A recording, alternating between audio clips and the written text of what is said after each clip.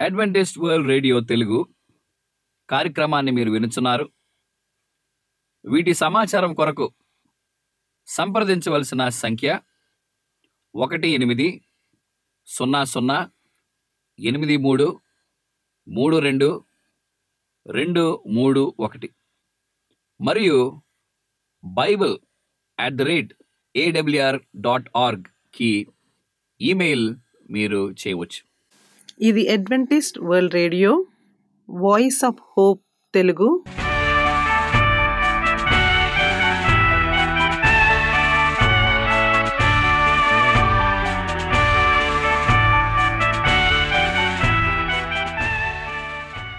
ప్రపంచమంతా క్రైస్తవ సందేశములు ప్రసారము చేయుచున్న అడ్వెంటిస్ట్ మీడియా కేంద్రము ఈ జీవనజ్యోతి కార్యక్రమమునకు ప్రేమపూర్వకముగా ఆహ్వానించుచున్నాము. ఈ జీవనజ్యోతి కార్యక్రమము ద్వారా మీరు చూపించుచున్న ప్రేమ లేఖ వ్రాయటం ద్వారా, SMS పంపటం ద్వారా తెలియపరచగలరు. అందు నిమిత్తం మేము కృతజ్ఞతలు మీ అందరికీ చెప్పుచున్నాము.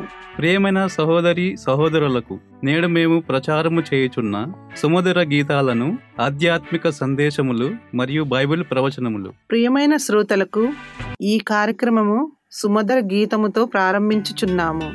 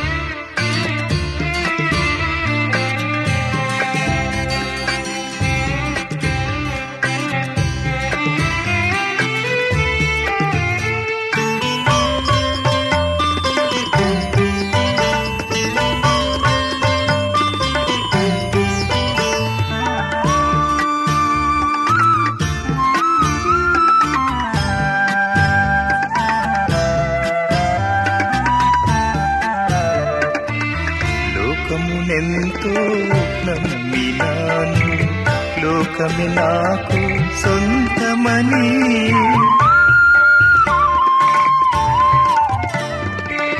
లోకమునెంతో నమ్మినాను, లోకమే నాకు సొంతమని తనువునెంతో నమ్మినాను, నిత్యము ఇలలో ఉందునని నా తనువునెంతో నమ్మినాను, నిత్యము ఇలలో ఉందునని అనుకోలేదు పరదేశినని. తోడులేని వాడను, గూడు చెదరిన వాడను, తోడులేని వాడను.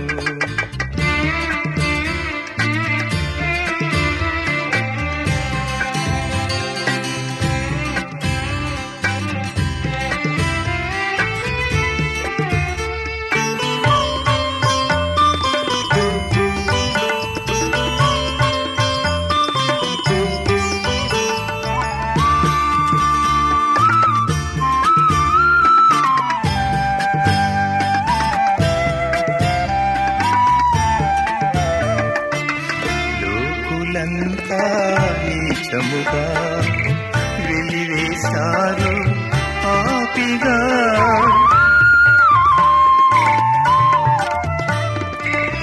లోకులంతా నీచముగా వెలివేశారు పాపిగా. తోయబడిన వాడనైతి విలువలేని వాడనైతి. తోయబడిన వాడనైతి విలువలేని వాడనైతి. దిక్కులేని వాడనైతి. తోడులేని వాడను గూడు చెదరిన వాడను. తోడులేని వాడను గూడు చెదరిన వాడను. నీడయెవ్వరు నా దేవా నీవే శరణము యేసయ్యా. నీడయెవ్వరు నా దేవా నీవే శరణము యేసయ్యా. నీవే శరణము యేసయ్యా. తోడులేని వాడను గూడు చెదరిన వాడను. తోడులేని వాడను. మా చిరునామా adventist world radio, Jeevan Jyoti, post box 1446, Poona 411037. Mobile number 9398344406, Maharashtra, India. Email CHRICHARDJOHN@gmail.com. CDE number 000800000401 ఈ సమయమందు పాస్టర్ రిచర్డ్ జాన్ గారు వాక్యోపదేశం చేస్తారు. విశ్వాసమునకు తండ్రి లేక విశ్వాసమునకు దేవుడు. విశ్వాసము అనగా అడిగినది పొందినామని మనం నమ్మాలి. పూనా అడ్వెంటిస్ట్ మీడియా సెంటర్ ద్వారా ఈ వర్తమానాలు మీకు ప్రసారం చేస్తున్నారు వాక్యోపదేశకులు పాస్టర్ రిచర్డ్ జాన్ సిహెచ్. నా కాంటాక్ట్ నెంబరు 9398344406. నా email ID CHRICHARDJOHN@gmail.com. God of faith, విశ్వాసమునకు దేవుడు అనే అంశాన్ని మనం ధ్యానించనే ఉన్నాం. మన పరిశుద్ధ గ్రంథాలని తెరిచినట్లయితే కొన్ని వాక్యాలు మనందరం కూడా ధ్యానించుకుందాం. హబక్కుకు రాసిన గ్రంథం 2వ అధ్యాయము 4వ వచనం. హబక్కుకు చరిత్రను మనం చూస్తే ఈయన చిన్న ప్రవక్తగా దేవుడు ఏర్పాటు చేసుకుని ఉన్నాడు.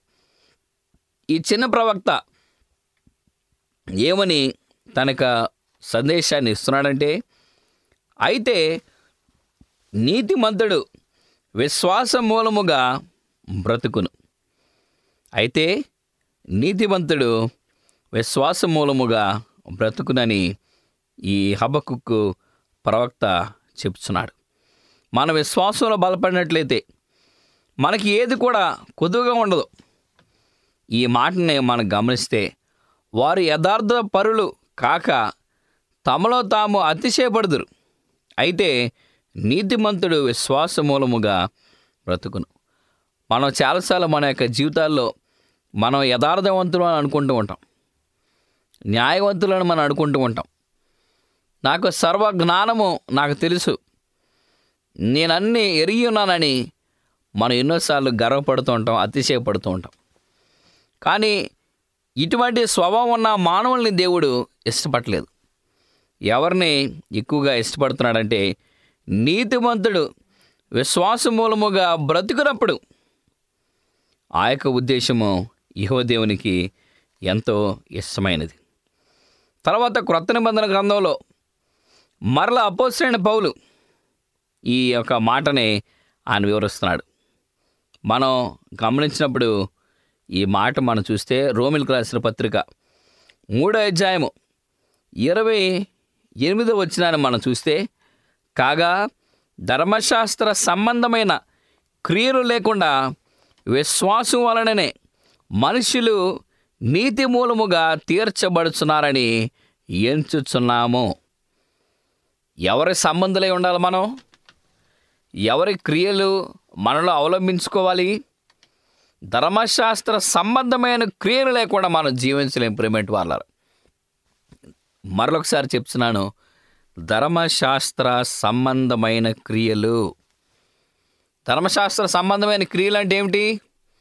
నువ్వు వ్యభిచరింపకూడదు, నువ్వు దొంగిలించకూడదు, నువ్వు పొరుగువారి మీద అబద్ధ సాక్ష్యం ఉంచకూడదు, ఎటువంటి చెడ్డ మాటలను పలకూడదు, నీ తల్లిదండ్రులను నువ్వు సన్మానం చేయాలి, విశ్రాంతి దినాన్ని పరిశుద్ధంగా ఆచరించుకోవాలి, ఇంకా దేవుడి తప్ప ఎవరిని కూడా నువ్వు స్మరించకుండా ఉండాలి. ఈ ఆజ్ఞలన్నీ కూడా మనం గమనిస్తే మానవునికి చేయాల్సిన ఉద్దేశాల్లో మనం విఫలమవుతున్నాం. ఇక్కడ ఏమని చెప్తున్నాడంటే, కాగా ధర్మశాస్త్ర సంబంధమైన క్రియలు లేకుండా విశ్వాసం వలనే మనుషులు నీతిమంతులుగా తీర్చబడుచున్నారని నీవు ఎంచాలి. ఈ మాట నాకు చాలా ఇష్టమైన వాక్యంగా ఉన్నది.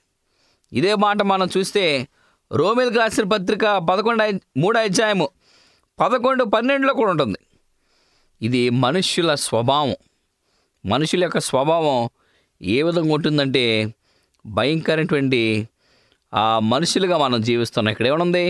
గ్రహించువాడెవడనూ లేడు, దేవుణ్ణి వెదుకువాడెవడనూ లేడు, అందరూ త్రోవ తప్పి ఏకముగా పనికిమాలిన వారైరి, మేలు చేయవాడు లేడు, ఒకడేనడు లేడు. మనం ఏ పాటి మానవులుగా మనం పిలువబడాలి? మనం ధనభోగాలు ఎన్నో మనకు ఉండొచ్చు, చక్కని గృహాలు నిర్మించుకోవచ్చు, చక్కని కారులో మనం తిరగవచ్చు, మరి సంతోషంగా మనం ఉండటానికి మార్గం ఉన్నది. కానీ ఎవరైనా ఈ లోకంలో జీవిస్తున్న మనుషులు నీతిమంతులుగా ఉన్నారా అని మనకి మనం ప్రశ్న వేసుకుంటే మనం ఎవరైనా ఉన్నామా? ఎవరు కూడా లేవు ప్రేమెంట్ వాళ్ళ. ఇక్కడ దేవుని యొక్క వాక్యాన్ని మనం చూసినట్లయితే, గ్రహించిన వాడు ఎవడనూ లేడు, దేవుణ్ణి వెదుకువాడు ఎవడనూ లేడు, అందరూ త్రోవ తప్పి ఏకముగా పనికి మాలిన వారై ఉన్నారు, మేలు చేయవాడు కూడా ఎవడనూ లేడు. ప్రేమెంట్ వాళ్ళరా, మన యొక్క గమనాల్లో మనం చూస్తే మనం ఈ చదవబడిన వాక్యంలో ఏ స్థితిలో మనం ఉన్నామో ఈ వాక్యాలన్నీ కూడా మనకి సంబంధించినవి. ఇక్కడ ఏమని రాయబడాలంటే, పరిశుద్ధుడిగా ఉన్నవాడు ఎవడైనా ఉన్నాడా అని చెప్పబడాలి. కానీ మనం ఎటువంటి మనుషులుగా ఉన్నామంటే గ్రహించువాడు ఎవడూ లేడు. మనం గ్రహించం. మంచి చెడులు మనకు తెలిసినప్పటికీ మనం తప్పిదాలు చేస్తూ ఉంటాం, పాపం మనం చేస్తూ ఉంటాం. అందుకనే రోమీయులకు రాసిన పత్రిక 4వ అధ్యాయం 3వ వచనంలో, అబ్రహాము దేవుని నమ్మెను, అది అతనికి నీతిగా ఎంచబడను. ఎప్పుడైతే అబ్రహాము దేవుని నమ్మి ఉన్నాడో అతనికి నీతి ఎంచబడింది. పరిశుద్ధ గ్రంథంలో ఎవరికి లేని గొప్ప నామకరణ అబ్రహాముకి దేవుడిచ్చాడు. అబ్రహాముని ఏమని పిలుస్తాం మనం? అబ్రహాము విశ్వాసులకు తండ్రిగా పిలువబడుచున్నాడు. అబ్రహాము విశ్వాసులకు తండ్రిగా పిలువబడుచున్నాడు. అందుకని అబ్రహాము దేవునిని నమ్మి ఉన్నాడు కాబట్టి అది అతనికి నీతిగా ఎంచబడింది. 1 పేతురు రాసిన పత్రిక 2వ అధ్యాయము 6వ వచనంలో, ఆయన యందు విశ్వాసముంచువాడు ఏ మాత్రమును సిగ్గుపడడు. ఎవరైతే దేవుని యందు విశ్వాసముంచి జీవిస్తాడో వాడు సిగ్గుపడడు.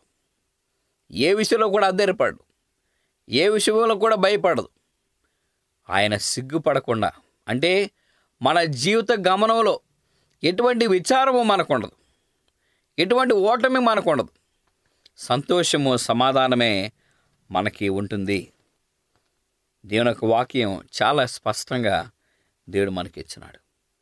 హెబ్రీయులు రాసిన పత్రిక 12వ అధ్యాయం 12వ వచనం మనం చూస్తే, విశ్వాసమునకు కర్తయు దానిని కొనసాగించువాడునైన యేసు వైపు చూచుచు మన ఎదుట ఉంచబడిన పందెములో ఓపికతో పరిగెత్తుతున్నాము. హెబ్రీయులు గ్రంథం అని మనం ఒకసారి జ్ఞాపకం చేసుకుంటే 11వ అధ్యాయము విశ్వాసులకు మరి తండ్రులుగా ఉన్న వారి పేర్లు చాలా ఉన్నాయి. విశ్వాసంలో బలపడిన వారి పేర్లు వారికి చాలా ఉన్నాయి. కానీ 12వ అధ్యాయం 2వ వచనం మనం చూస్తే, విశ్వాసమునకు కర్తయు దానిని కొనసాగించుచు యేసు వైపు చూచుచు మనం ఎదుట ఉంచబడిన పందెములో నీవు ఓపికతో పరిగెత్తుతున్నావా? మనం ఎంత డబ్బులు సంపాదించాలా? నా గృహాన్ని నేను ఏ విధంగా స్థిరపరచుకోవాలి? నేను నానాటికి నేను ధనవంతుడిగా ఏ విధంగా అవ్వాలి అని మనం మన జీవితం అంతా కూడా కష్టపడుతూనే ఉన్నాం. మన జీవితం అంతా కూడా మనం ఆధారపడుతూనే ఉన్నాం. కానీ మన యొక్క పరుగు, అంటే ఈ జీవిత ప్రయాణంలో నీవు యేసు వైపు ఎప్పుడైనా చూస్తున్నావా? మన కష్టాలు ఉన్నప్పుడే చూస్తాం, సంతోషాలు ఉన్నప్పుడు యేసుక్రీస్తు ప్రభువుని మనం మర్చిపోతాం. మనం ఏ ప్రదేశాల్లో, ఏ దేశాల్లో, ఎక్కడున్నప్పటికీ యేసు వైపు మనం చూడాలి. మనకిచ్చిన యొక్క జీవితమైన పందెంలో ఓపికతో నీవు పరిగెత్తి నీవు ఆ యొక్క నిత్యరాజ్యంలో చేర్చబడే అవకాశాన్ని నువ్వు దక్కించుకో. మేడలు, మిద్దెలు ఇవన్నీ కూడా నీకుండవు. నీ ఒంటరిగా నీ తల్లి గర్భమందు ఏ విధంగా వచ్చినావో మరలా ఒంటరిగా నీవు మరలా మనలో కలిసిపోతాం. మార్క్స్ వార్త 2వ అధ్యాయము 5వ వచనంలో మనం చూసినట్లయితే, యేసుక్రీస్తు ప్రభు ఒక దినాన ఆయన ఒక స్థలానికి చేరాడు. ఒక గృహంలో ఆయన పెద్దలతో, అక్కడున్న విశ్వాసులతో మాట్లాడుతున్నప్పుడు ఒక పక్షవాయువు గల మనుషుడు ఎన్నో సంవత్సరాల నుంచి మంచం మీద ఉండి బాధపడుచున్నాడు. ఆ వ్యక్తికి స్వస్థత కలగాలని అక్కడ ఉన్న వారందరూ కూడా ఏం చేశారు తెలుసా? ఆ మేడగది మీద ఉండి ఆ పక్షవాయువు గల మనిషిని మంచంతో దింపారు ఆయన ఉన్న స్థలానికి. ఎప్పుడైతే ఆ మనిషిని ఆ పైన నుంచి దింపి ఉన్నారో యేసుక్రీస్తు ప్రభు ఆశ్చర్యపోయాడు వారి యొక్క విశ్వాసం చూసి. వారికి విశ్వాసం ఏమిటి? ఈ మంచం మీద ఉన్న ఈ పక్షవాయువుతో ఉన్న వాడు స్వస్థపడతాడు యేసుక్రీస్తు ప్రభు వారిని ముట్టినట్లయితే అని వారు విశ్వసించారు. అలాగే ఆ వ్యక్తి కూడా విశ్వసిస్తున్నాడు, యేసుక్రీస్తు ప్రభు నేను కలవాలి, నన్ను దింపండి యేసుక్రీస్తు ప్రభు దగ్గర అని ఆయన అడిగినప్పుడు ఆ మనిషి ఎప్పుడైతే ఆ మంచంతో ఆ గదిలో దింపి ఉన్నారో ఆయన విశ్వాసం బట్టి ఆయన స్వస్థత నొంది ఉన్నాడు. ఆ స్వస్థత ఎంత గొప్పదంటే అక్కడున్న రాజ్యంలో ఉన్న వారందరికీ ఆ యొక్క గ్రహింపు వారికి తెలిసింది. మార్క్స్ వార్త 10వ అధ్యాయము 52వ వచనంలో కూడా యేసుక్రీస్తు ప్రభు ఆయన మార్గంలో వెళ్తున్నప్పుడు ఒక గురిడివాడు ఎదుర్కొని, అయ్యా నేను చూడలేకపోతున్నాను, ఓ మెస్సయ్య నేను గ్రహించలేకపోతున్నాను, నేను ఈ లోకాన్ని చూడాలనుకుంటున్నాను, నన్ను స్వస్థపరచు, నాకు కనుదృష్టి కలుగజేయమని బిక్కరగా యేసుక్రీస్తు ప్రభుని పిలిచి ఉన్నాడు. ఎప్పుడైతే యేసుక్రీస్తు ప్రభు ఆ మార్గంలో వెళుతూ ఈ గుడ్డివాడిని చూస్తున్నాడో ఆ గుడ్డివాడి దగ్గరకు వచ్చి నీ అవసరము ఏమై ఉన్నదని మనం అడిగాడు. ఆ గుడ్డివాడు ఏం చెప్పానంటే, యేసుక్రీస్తు ప్రభువా నువ్వు ఎంతోమందిని స్వస్థపరుస్తున్నావని నేను కూడా విని ఉన్నాను, నాకు కూడా ఆ స్వస్థతను అనుగ్రహించు, నాకు కనుదృష్టి కనపరచు, ఈ లోకాన్ని నిన్ను నేను చూడాలనుకుంటున్నానని ఆ గురిడివాడు కోరిక చెప్పినాడు. ఎప్పుడైతే ఆ గురిడివాడు యేసుక్రీస్తు ప్రభువుని అడిగి ఉన్నాడో ఆ క్షణమే యేసుక్రీస్తు ప్రభు అద్భుతాన్ని చేసి ఆయన గుడ్డివాడి నుంచి కనుచూపు వచ్చిన వాడుగా మారి ఉన్నాడు. దేవుని నామానికి మహిమ కలుగును గాక. గుడ్డివాడు స్వస్థత పొంది ఉన్నాడు. కనులు ఆయనకి వచ్చాయి. లోకమంతా కూడా చూసి ఉన్నాడు. యేసుక్రీస్తు ప్రభుని గుర్తించి ఆ సర్వలోకంలో ఉన్న వారందరూ కూడా ఆయన చెప్పి ఉన్నాడు. మత్తయి సువార్త 9:21-22 వచనాలను మనం చూసినట్లయితే, నీ విశ్వాసం నేను స్వస్థపరిచినది. ఇక్కడ మంచి ఉద్దేశాన్ని దేవుడు చెప్పినాడు. ఈ యొక్క సారాంశంలో విశ్వాసం అనేది ఎంత బహుగా ఉన్నదో మనం చూసాం. విశ్వాసాన్ని నీవు నేను నిరీక్షణ కలిగి జీవించలాగున దేవుడు మనల్ని బలపరచాలి. హెబ్రీయులకు రాసిన పత్రిక 11:1 విశ్వాసం అనేది నిరీక్షింపబడు వాటి యొక్క నిజ స్వరూపమును, అదృశ్యమైనవి ఉన్నవాటినకు రుజువై ఉన్నది. ప్రతిది కూడా విశ్వాసంలోనే సంబంధించి ఉంటుంది. అందుకనే ఇవన్నీ కూడా మనం గమనించిన వారం విశ్వాసమునకు గుర్తులు ఏవై ఉన్నాయో కొన్ని మనం చూద్దాం. విశ్వాసమునకు గుర్తులు ఏమిటంటే, ప్రపంచములు దేవుని వాక్యము చేత నిర్మాణమై ఉన్నవని నమ్ముచున్నాము. ప్రపంచములు దేవుని వాక్యము చేత నిర్మాణమై ఉన్నామని మనం నమ్ముచున్నాం. హెబ్రీ రాసిన పత్రిక 11:2 ఈ మాట మనకుంటుంది. రెండోది, విశ్వాసమును బట్టి ఏబేలు కయని కంటే శ్రేష్టమైన బలి దేవునికి అర్పించి ఉన్నాడు. విశ్వాసమును బట్టి ఏబేలు కయని కంటే శ్రేష్టమైన బలి దేవునికి అర్పించున్నాడు. మూడోది, విశ్వాసమును బట్టి హానోకు మరణము చూడకుండానట్లు కొనిపోబడెను. మరణము చూడకుండా హానోకు దేవునితో ఆయన పరలోక రాజ్యానికి ఆయన చేరాడు. నాలుగో ప్రాముఖ్యమైన మాట, విశ్వాసమును బట్టి నోవాహు ఓడ సిద్ధము చేసి దానిలోనికి ప్రవేశించాను. నోవా తన కుటుంబం మాత్రమే ఆ జలప్రళయంలో రక్షించబడ్డారు. అక్కడున్న వారందరూ కూడా చనిపోయి ఉన్నారు. హెబ్రీయులకు రాసిన పత్రిక 11:7 విశ్వాసమును బట్టి నోవా ఓడను సిద్ధం చేసి దానిలోనికి ప్రవేశించాను. ఐదో ప్రాముఖ్యమైన మాట, ఇది విశ్వాసమునకు గుర్తులుగా ఉన్నవి. ఏమని చెప్పబడినా అంటే, విశ్వాసమును బట్టి అబ్రహాము, ఇస్సాకు, యాకోబు గుడారములలో నివసించి పునాదులు గల దేవుని పట్టణము కొరకు ఎదురు చూచెను. హెబ్రీయులకు రాసిన పత్రిక 11:8-10 ఈ మాటను మనం చూడవచ్చు. విశ్వాసమును బట్టి అబ్రహాము, ఇస్సాకు, యాకోబు గుడారములలో నివసించి పునాదులు గల దేవుని పట్టణము కొరకు ఎదురు చూచెను. ఆరో విశ్వాసమునకు గుర్తులు ఏమున్నాయంటే, మోషే పెద్దవాడైనప్పుడు విశ్వాసమును బట్టి ఐగుప్తి ధనము కంటే క్రీస్తు విషయమై నింద గొప్ప భాగ్యమని ఎంచుకొని అల్పకాలము పాపభోగము అనుభవించట కంటే దేవుని ప్రజలతో శ్రమ అనుభవించట మేలని యోచించి ఫరో కుమార్తె యొక్క కుమారుడని అనిపించుకుంచుట ఒప్పుకొనలేదు.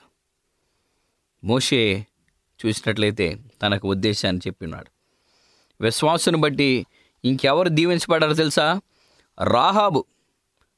యెహోషువ గ్రంథం 2:1-13 గిద్యోను, న్యాయాధిపతులు 6:11 బారాకు, న్యాయాధిపతులు 4:6 సంసోను, న్యాయాధిపతులు 14:15 యెఫ్తా, న్యాయాధిపతులు 11:1-40 దావీదు, మొదటి సమూయేలు 17:32 ఏలియా, మొదటి రాజులు 18:24 ఎలీషా, రెండో రాజులు 4 రెండో రాజులు 6 దాకా.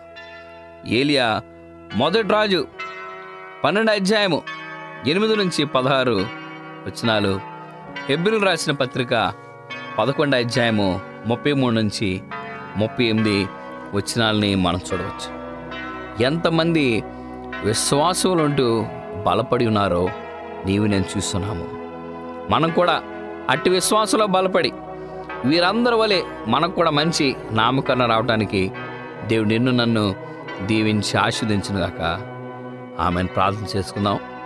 విశ్వాసులకు కర్తగా ఉన్న మా యెహోవా తండ్రి, నీ ఘనమైన నామమునకు స్తుతులు స్తోత్రాలు చెల్లిస్తున్నాం ప్రభా. మేము కూడా నాయనా నీ యొక్క విశ్వాసంలో బలపడి నీ ప్రియ బిడ్డలుగా మేము ఉంటూ నీకు సాక్షులుగా జీవించే అవకాశాన్ని మీరు మాకు దయచేయమని యేసుక్రీస్తు నామమున మేము ప్రార్థన చేస్తున్నాం తండ్రి. ఈ వాక్యోపదేశము మీ అందరికీ ఆశీర్వాదకరముగా ఉండాలని ప్రార్థిస్తున్నాము. మీ యొక్క సలహాలు మాకు లేఖ మరియు SMS ద్వారా ఇవ్వగలరు. మీకు ఏమైనా బైబిల్ పాఠములు నేర్చుకోవలసిన ప్రేరేపణ ఉన్నట్లయితే మాకు తెలియజేయగలరు. మీకు ప్రార్థన అవసరతలు ఉన్నట్లయితే మాకు వాట్సాప్, SMS ద్వారా తెలియపరచగలరు. మీ కొరకు ప్రార్థన చేయుచున్నాము. ప్రియమైన విశ్వాసులారా, మా చిరునామా adventist world radio, Jeevan Jyoti, post box number 1446, Poona 411037, Maharashtra, India. Mobile number 93344406. Email CHRICHARDJOHN@gmail.com. మరలా ఇదే సమయానికి ఇదే మీటర్ బ్యాండ్లో కలుద్దాం. అంతవరకు సెలవు. దేవుడు మిమ్ములను మీ కుటుంబాలను దీవించునుగాక. తోడులేని వాడను, గూడు చెదరిన వాడను. తోడులేని వాడను, గూడు చెదరిన వాడను.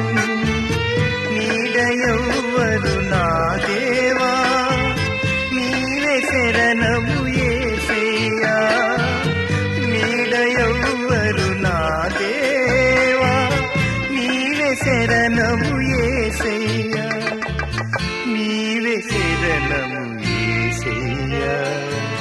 తోడులేని వాడను, గూడు చెదరిన వాడను. తోడులేని వాడను.